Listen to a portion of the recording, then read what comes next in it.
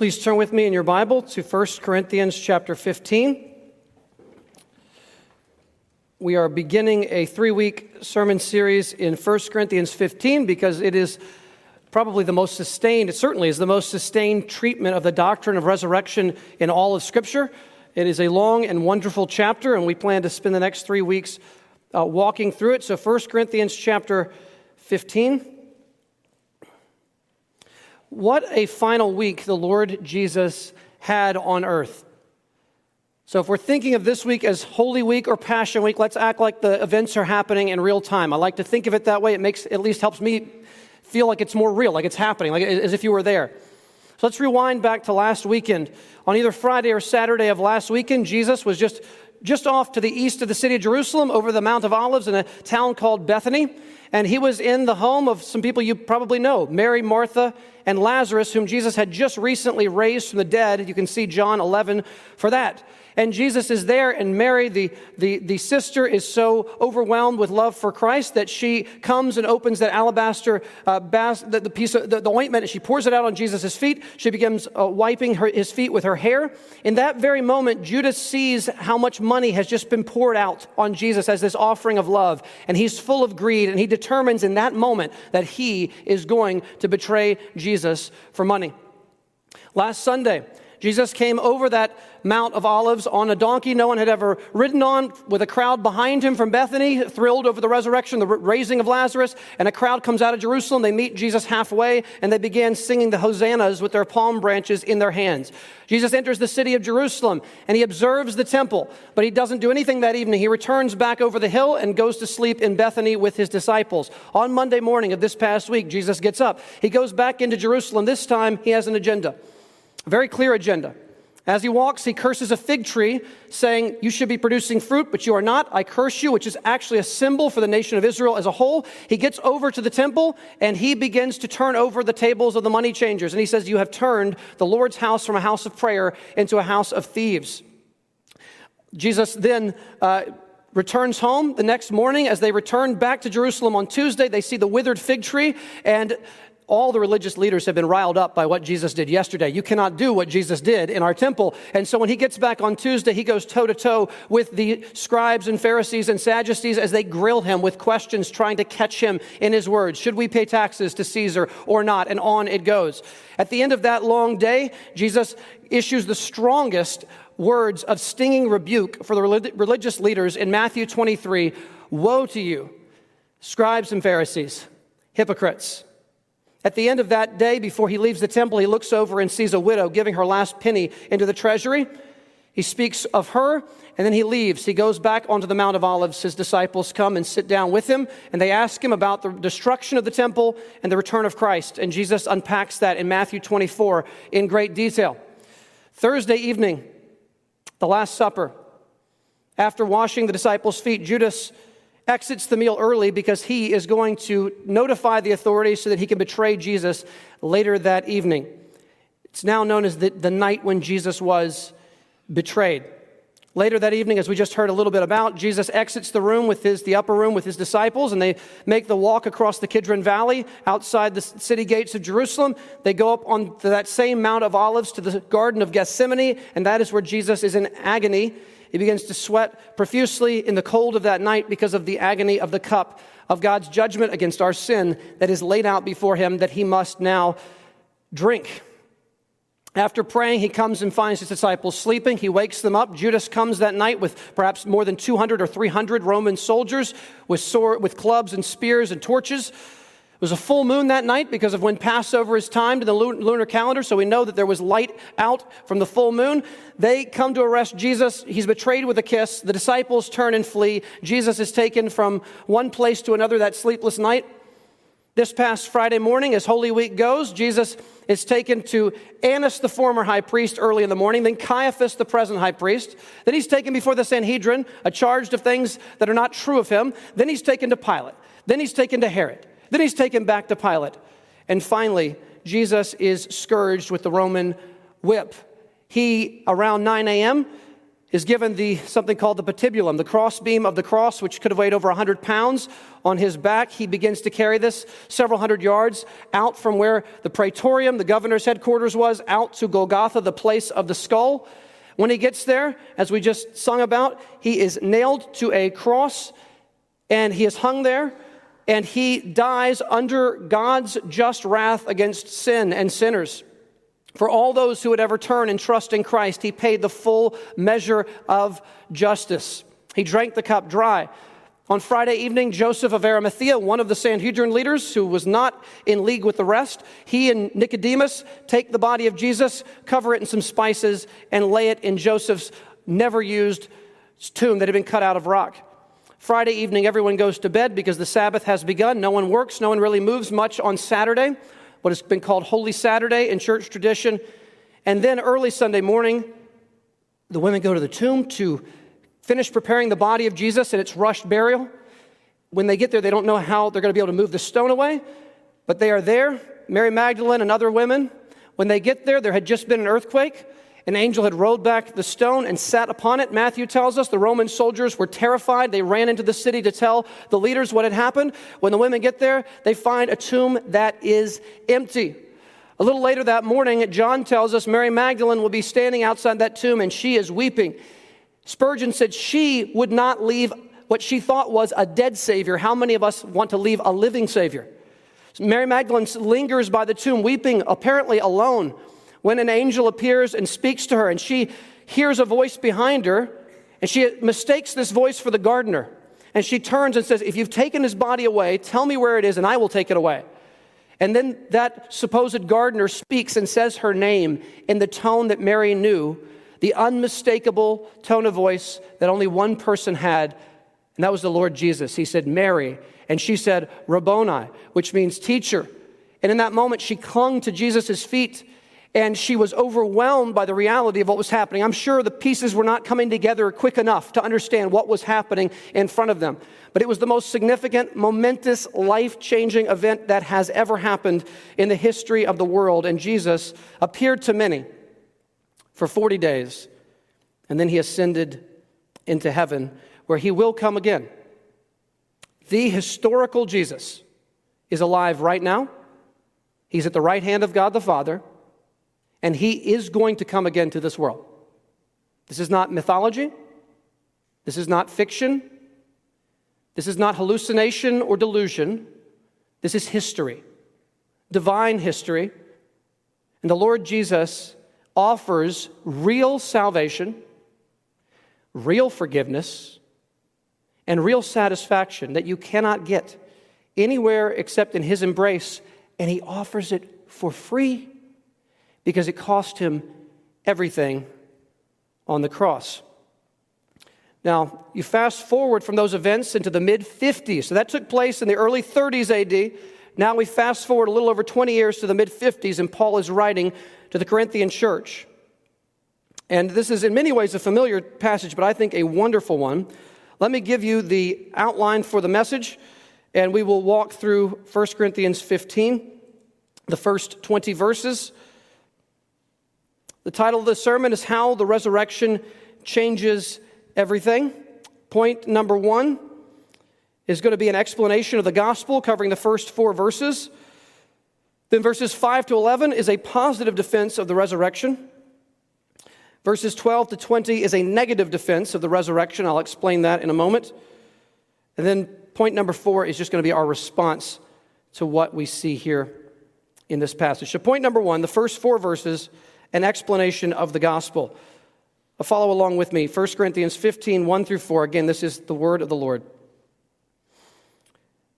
Now I would remind you, brothers, of the gospel I preached to you, which you received, in which you stand, and by which you are being saved, if you hold fast to the word I preached to you, unless you believed in vain. For I delivered to you as of first importance what I also received, that Christ died for our sins in accordance with the Scriptures, that he was buried, and that he was raised on the third day in accordance with the Scriptures. Let me pause here.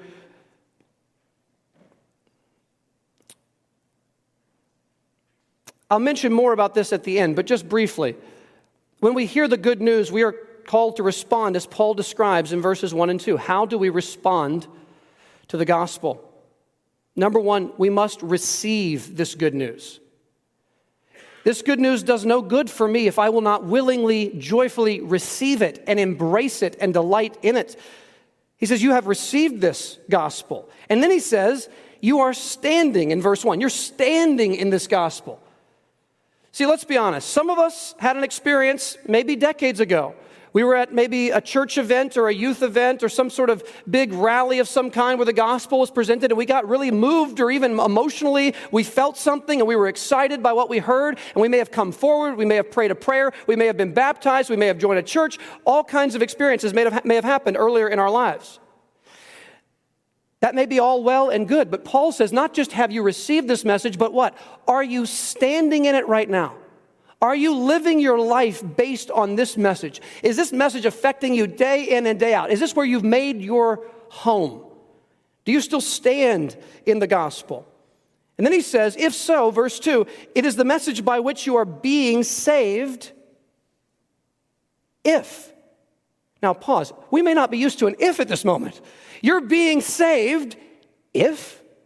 Yes, if. Look at this if. You are being saved if you hold fast to the word I preached to you, unless you believed in vain. I will just say that there's numerous people that I do and do not know in this room. I will say it is certainly a possibility that for some in this room, and maybe some listening later, it is possible that as a child, we may have received something, we may have believed something, but yet was our heart truly and permanently changed by the Lord Jesus? Did a new love for the Lord Jesus really begin to blossom in our heart? And is there a lasting evidence that we love Jesus and we are standing in the truth of the gospel, or are we not holding fast to that message? What if over the years and months of life is busy? There's a lot of things to worry and think about. Yes, I go to church when I'm able. I read my Bible here and there. But really, Jesus, if I was being honest with myself, could I say, he's become no longer central. He's gone to the periphery of my life. I still think well of Jesus. I don't say bad things about him. I think it's great that people are devout followers of him, but I believe in him to some degree, but I'm not. My life is not really holding fast to the gospel. Paul says there's a warning. Let us beware lest we have a vain, empty, false faith in Christ that is no more than superficial. Cultural Christianity is an epidemic in this world. I grew up Christian, or I grew up in the church, and so I'm a Christian. My parents are missionaries, and on it may go. That may be wonderful, but do I personally have a living, genuine, saving relationship with Jesus that affects my life from beginning to end? And when I fail, which we all fail, this is not Christian perfectionism. When we fail, do we return racing back to the cross for fresh acceptance and repentance and forgiveness of God? Is Christ central, or is he ultimately on the back burner? Take it or leave it when you really think about it. Are we holding fast, or have we believed in vain? But what is the content of this message? Again, verse 3.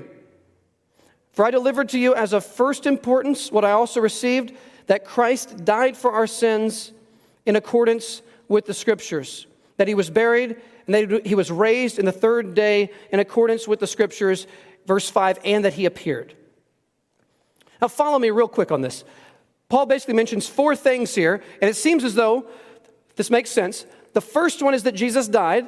The second one, the burial, is simply backing up the fact that he was truly dead.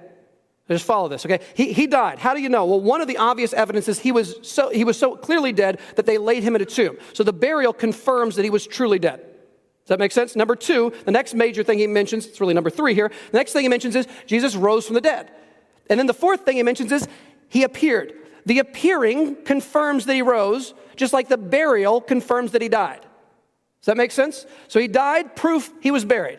He rose, proof he was seen by many people. That's the logical argument here. But Paul says he died for our sins in accordance with the Scriptures. I teach high school Bible. I love to do whole class periods on this kind of thing. I'm going to have to shorten this so we can have an Easter evening after this is over. I just want to tell you, this is a really amazing fact of archaeology and history for those who are interested in such things. In the year 1947, not far from Jerusalem in the Dead Sea Scrolls were discovered. The most, non-negotiably, the most singly important thing found in the Dead Sea Scrolls was a 27-foot long, completely intact copy of the book of Isaiah from the Old Testament in Hebrew. Now you say, what's the big deal about that? The big deal about that is this copy of Isaiah, and this is not something that just Christians say, everybody agrees on this, this is not a debatable issue. That copy of Isaiah, which is priceless, it's in the museum in Israel, it predates the birth of Jesus by over 100 years. Now you say, what's the big deal about that?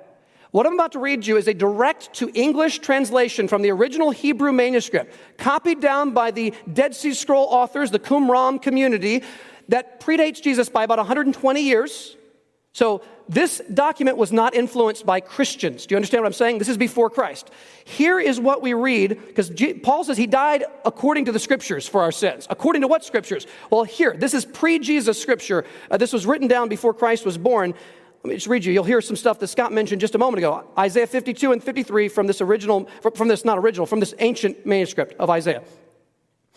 He was marred in his appearance more than any human, and his form beyond that of the sons of humans. He was despised and rejected by others, a man of sorrows and familiar with suffering. And like one from whom people hide their faces, he was despised and we did not value him. Surely he has borne our sufferings and carried our sorrows. Yet we considered him stricken and struck down by God and afflicted. But he was wounded for our transgressions, and he was crushed for our iniquities. And the punishment that made us whole was upon him, and by his bruises we are healed. All we like sheep have gone astray. We have turned each of us to his own way, and the Lord has laid on him the iniquity of us all. Now listen carefully. Do you hear dying for our sins? Now listen to this. For he was cut off from the land of the living. You know what that means? That is death. He was cut off from the land of the living. He was stricken for the transgression of my people. Then they made his grave with the wicked and with rich people his tomb. This is from a copy of Isaiah written 120 years before Jesus was born. You have that fact that a man is going to die in the place of the sins of God's people. He's going to be buried in the borrowed tomb of rich people. That was written down ahead of time. Did Jesus fulfill this passage of Scripture? Yes, and listen to the resurrection in Isaiah.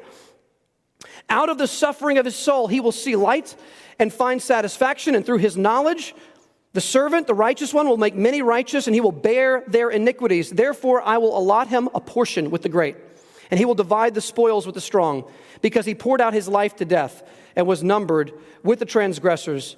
Yet he bore the sins of many and made intercession for the transgressors. Clearly, you have here the death and resurrection of the Messiah long before he was ever born. If you want more on that, look up Psalm 22 later and just read through it and see how astonishingly similar that is to the description of Jesus' death on the cross.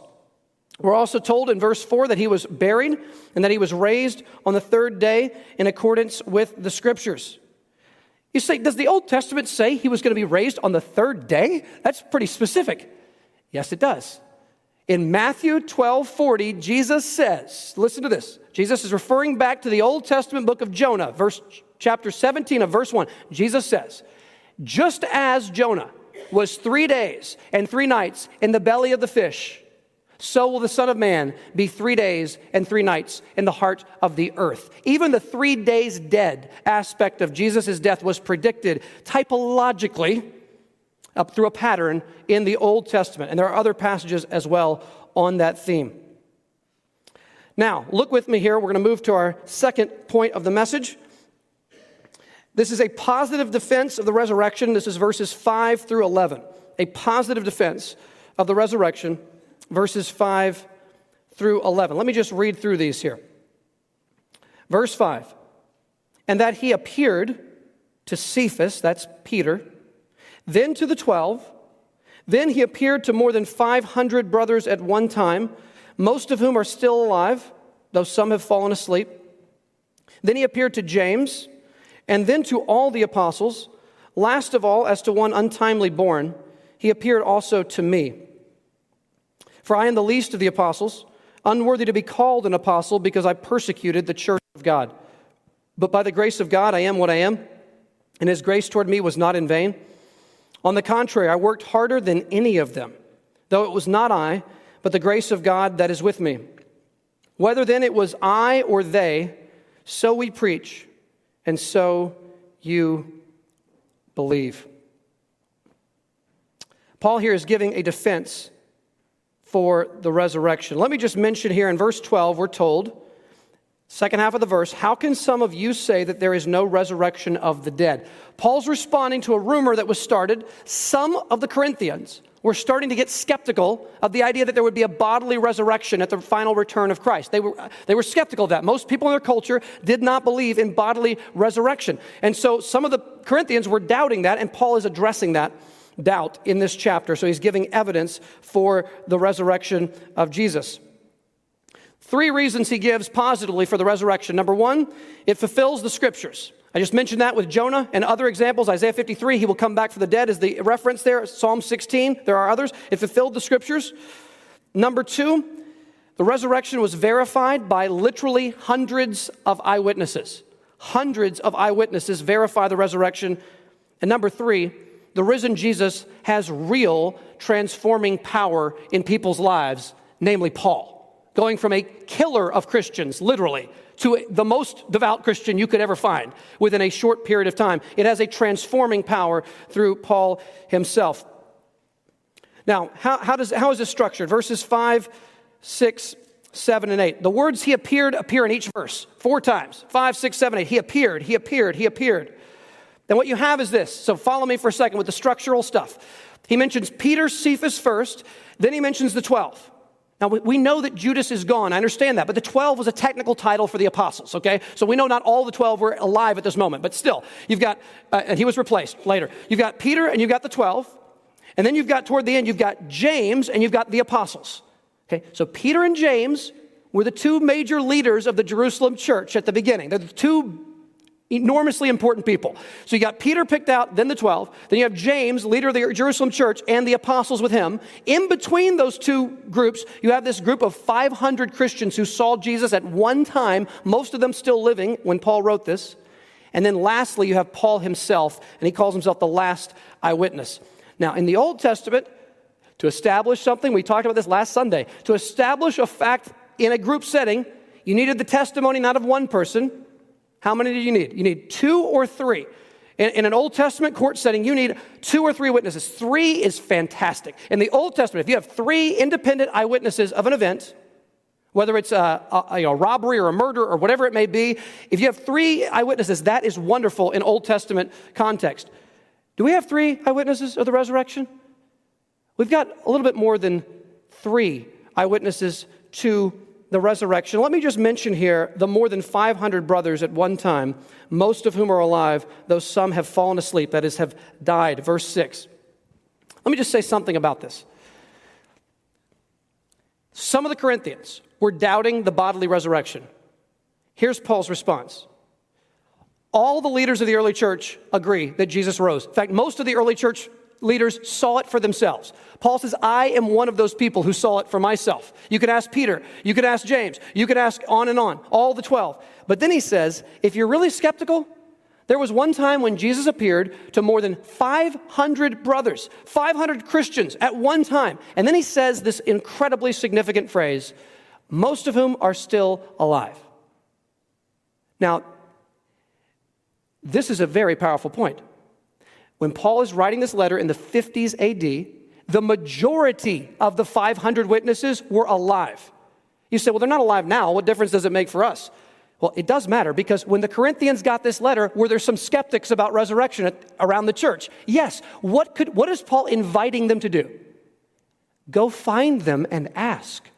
Go check the facts out. Don't just take my word for it. Go ask the apostles. Go ask maybe the women who were there at the empty tomb. Go find one of them. Go find any of these 500 people. Most of them are still living. So there are more than 300 living eyewitnesses at least alive when Paul pins these words. These words would have zero power or defensibility if Paul's claim is not true when he wrote this.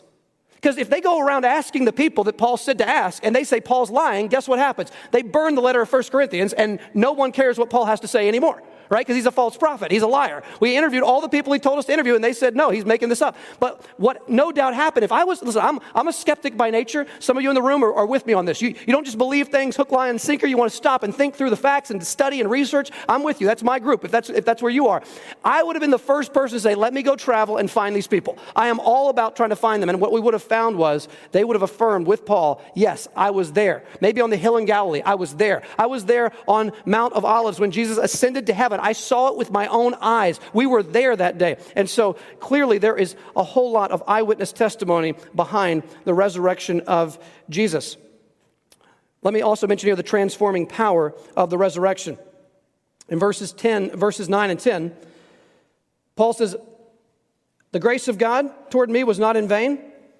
I worked harder than any of them, though it was not I, but the grace of God that is with me. I have to mention this just because it happened yesterday. Some of you have already mentioned this too. But a little over 10 years ago, there was a psychology professor at UGA named Dr. Rich Suplita. Now, Rich Suplita was the faculty advisor for the UG Atheist Society. You got to give him credit for that name. That's clever. UG Atheists. It's pretty good. So he was the faculty advisor for the UG Atheist, the Secular Student Society on campus. A number of people I know evangelized Rich and reached out to him. He was always open to dialogue. He would sometimes walk out on Tate Plaza next to Sanford Stadium. He would hold a little sign that said, "Ask an Atheist." And he was a sharp guy, PhD, brilliant guy, and you could go toe-to-toe with him, and it was intimidating.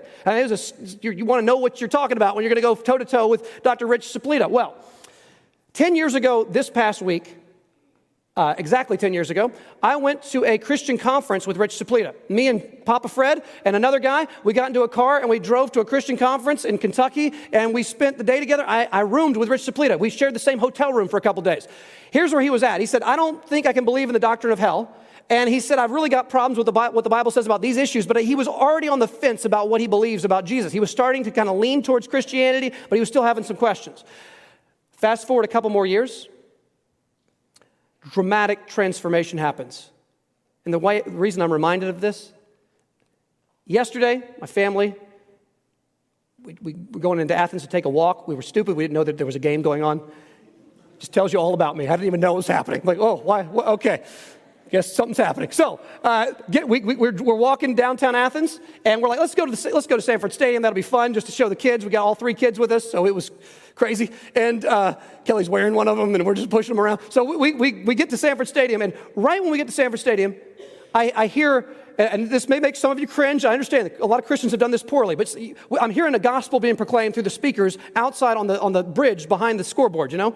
And I'm like, uh-oh, is this going to be good or bad?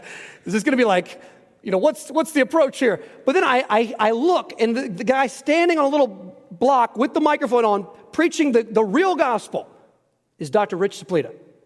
And I walk over to him, and this is not the first time he's done that, by the way. He's a full-time apologist now. He's a full-time evangelist. That's what he does for a living now. Quite a change has happened in his life. And I walked over to him, and he stepped off the little stool that he was standing on, the little stepping thing, and he stepped over to me, and I said, Rich, I am so encouraged to hear the real gospel being humbly and clearly proclaimed right now. It makes me want to be more bold. I feel convicted overseeing this, and I was just praising the Lord. The resurrection of Jesus is true, whether or not it changed my life. But my goodness, transformed lives are not a hurting testimony to go alongside the historical reality of the resurrection of Jesus. How do you explain Rich's life transformation? How do you explain the transformation of so many in this room? What were we 10 years ago? What were some of us 30, 40 years ago? What was our life like? Where were we headed? Has the Lord done a work to change the deepest habits and longings and loves of our hearts, so that now, not perfectly, but they are beginning to be centered on the person of Christ, and everything is different now. When you go outside, the world is just more of a wonderful place because you know the God who made this, and you are actually beginning to live in a way that is honoring to Him. Let me move to the third point. This is verses 12 to 20. And this is a negative defense of the resurrection. So Paul's going to do the opposite. He's going to say, what if the resurrection is not true? What follows from that? Let me ask you, if you like logic, have you ever heard of a reductio ad absurdum? Where you basically, what you do is you take someone's premise, what they say they believe, and you work it backwards and you apply it to everything they don't want to apply it to until you realize that their position is absurd. It doesn't actually work in reality. Does that make sense? So you take a premise, someone says, I believe, just to give one example, like if someone says, I would try to do this humbly and graciously, if someone says, I don't believe in God, I'm an atheist, I would say, okay, let's work that out. Therefore, we don't have any objective purpose, we don't have any objective right and wrong, we don't have any, you can't use the word evil, truly, because there's no objective standard for right and wrong. When we die, we'll be forgotten and no one will ever care. One day the universe will go extinct and there will be nothing left but forgottenness and no one to see it.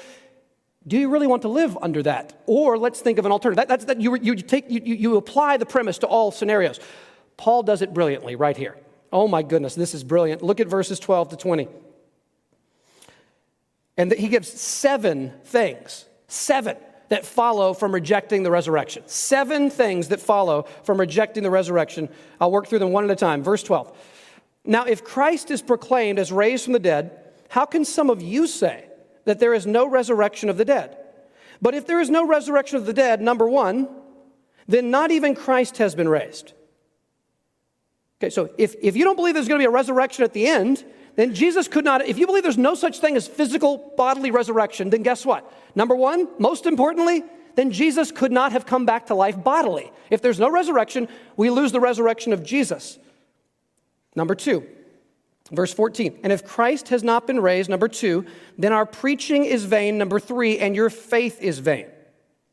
So Paul says, listen, my whole ministry is pointless, and if you're a Christian, every moment you've ever spent investing in Bible study and evangelism and reaching out to others, it's all pointless if there is no resurrection from the dead. Number 4, verse 15. We are even found to be misrepresenting God because we testified about God that He raised Christ, whom He did not raise, if it is true that the dead are not raised. For if the dead are not raised, not even Christ has been raised. So number 4 is, Paul says, we are guilty of unbelievably serious blasphemy, of saying that God raised Jesus when God, in fact, did not raise Jesus if the dead are not raised. Number 5, verse 17. And if Christ has not been raised, number 5, your faith is futile and you are still in your sins. Now let's linger on this for a moment.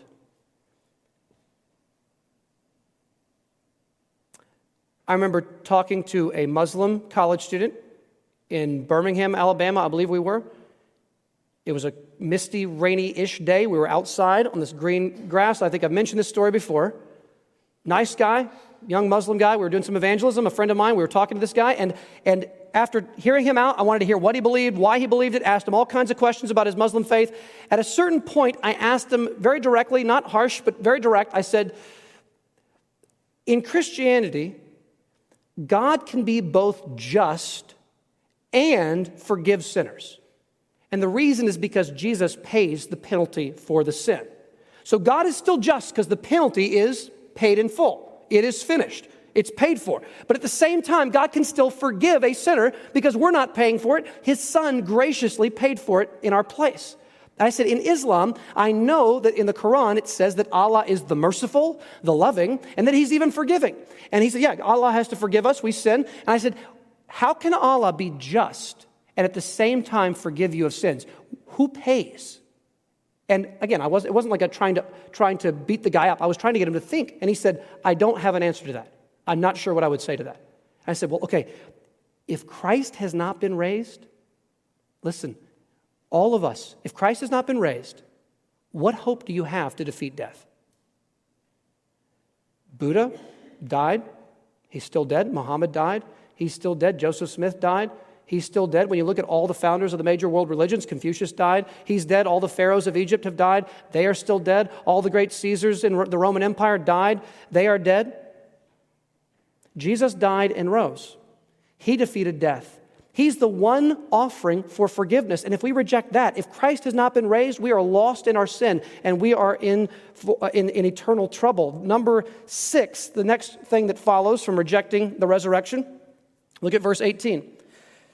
Number 6, then those also who have fallen asleep in Christ have perished.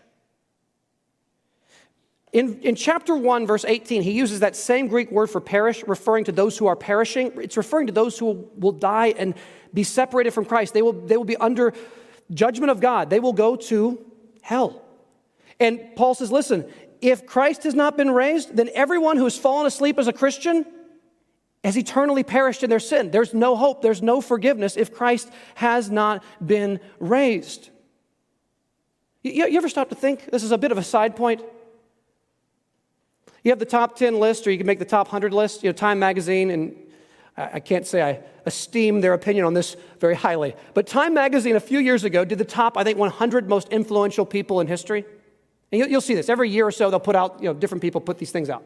So Time Magazine, 5 or 6 years ago, put out a magazine, top 100 people, most influential people who've ever lived. And they had as number one, this is obviously secular people, number one, who was it? Jesus Christ, right? Number one, most influential person who ever lived. Okay, that's one list. Most people would agree Jesus is certainly the most influential person in human history. There's another list, by the way. This is a very different list. You got people like Charles Manson on this other list, by the way. I'm just telling you where I'm going here. Now, on the other list, you have people who've claimed to be God. Charles Manson said things along those lines when he was involved in the murders in Hollywood a number of years ago. So you've got a list of people who've claimed to be God. And you've got quite a list of people over here, right? You've got quite a list of people who've claimed to be divine in human history. There is only one person on both lists. The most influential person who ever lived is also the man who claimed to be divine. He claimed to be God in the flesh. Well, just maybe, the man we date our years around, maybe he actually was who he claimed to be. Maybe there actually is hope in Christ. The seventh thing that follows, if there is no resurrection, verse 19. If in Christ we have hope in this life only, we, Christians, are of all people most to be pitied. We are of all people most to be pitied. C.S. Lewis has this wonderful quote. Didn't always agree with Lewis, but he had a way with words. Lewis said, Christianity, please hear this. I'm almost done. Listen to this. C.S. Lewis said, Christianity is a fact that, if true, is of infinite importance, and if false, is of no importance. The one thing Christianity cannot be is moderately important. That's exactly what Paul's saying. If Jesus has not been raised, living the Christian life is a pathetic joke. We are of all people most to be pitied. But if he has been raised, we should give everything we've got for the cause of Christ and for the glory of God. It's not one of those things that you can kind of take it or leave it. That's the one option you don't have with Jesus. If Jesus rose from the dead, it's like dominoes, right? If Jesus rose from the dead, then what he said is true. If what he said is true, then all of Scripture is authoritative because he commended the Old Testament. He picked the authors of the New Testament. So if Jesus rose, he is true. The Bible is true. All of Christianity must follow as true from the resurrection of Jesus. If Jesus is still dead somewhere in the Middle East in this moment, his rotted bones somewhere outside the gates of Jerusalem at this very moment, then this is a massive waste of time. Christianity is something you should not spend another 5 minutes of your life thinking about. You should throw your Bible in the trash can on the way out the door, and you should find something better to do with your life. Those are the options that the Bible is telling you. This is clear as day. Either this is infinitely important or it shouldn't matter to you at all. The one thing it cannot be is, I read the Bible occasionally.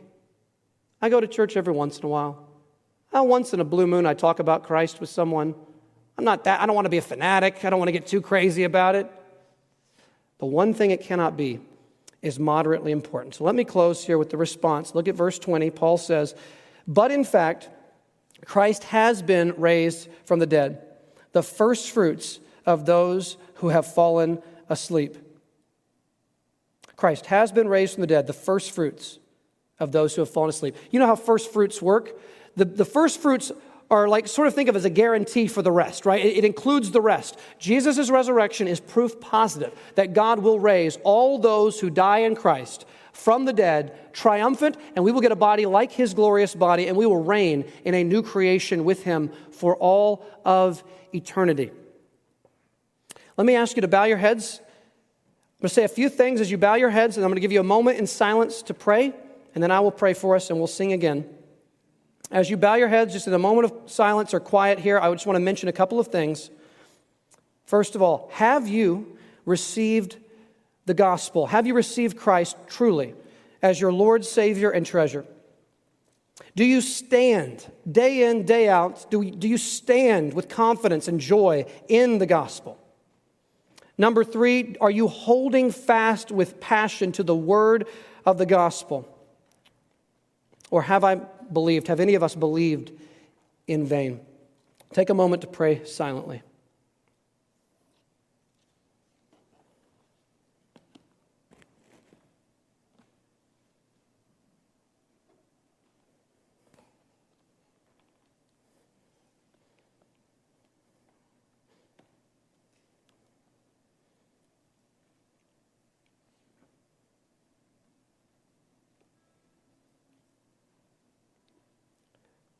Heavenly Father, I would ask that right now as we pray and as we sing, Lord, if there are any, I have to assume there may be some, if there are any in this room who just, if we're being honest, feel like Jesus is just moderately important. God, I pray right now in this moment that you would open eyes, that you would help the glory of Jesus to shine out of the gospel message. And maybe for the first time for some in this room that you would show that Jesus is true. He is really the resurrected King. He really is coming again to judge the world in righteousness. He offers full and free forgiveness for all that we've done wrong, all of our sins, all of our foibles, even our self-righteous sins can all be taken away by Golgotha and the empty cross and the empty tomb. And we can have eternal hope, washed pure, made spotless in Christ by his gracious and free work on behalf of sinners, because he is the friend of sinners. God, please, even now, open eyes, show us the beauty of Jesus, and help us to worship in spirit and in truth. Pray this in Jesus' name. Amen. Reading from John 20, and this is especially for any who struggle with doubt.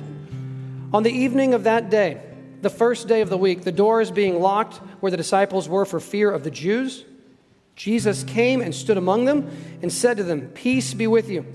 When he had said this, he showed them his hands and his side. Then the disciples were glad when they saw the Lord. Jesus said to them again, "Peace be with you. As the Father has sent me, even so I am sending you." Now Thomas, one of the 12, called the twin, was not with them when Jesus came. So the other disciples told him, "We have seen the Lord." But he said to them, "Unless I see in his hands the mark of the nails, and place my finger into the mark of the nails, and place my hand into his side, I will never believe." 8 days later, his disciples were inside again, and Thomas was with them.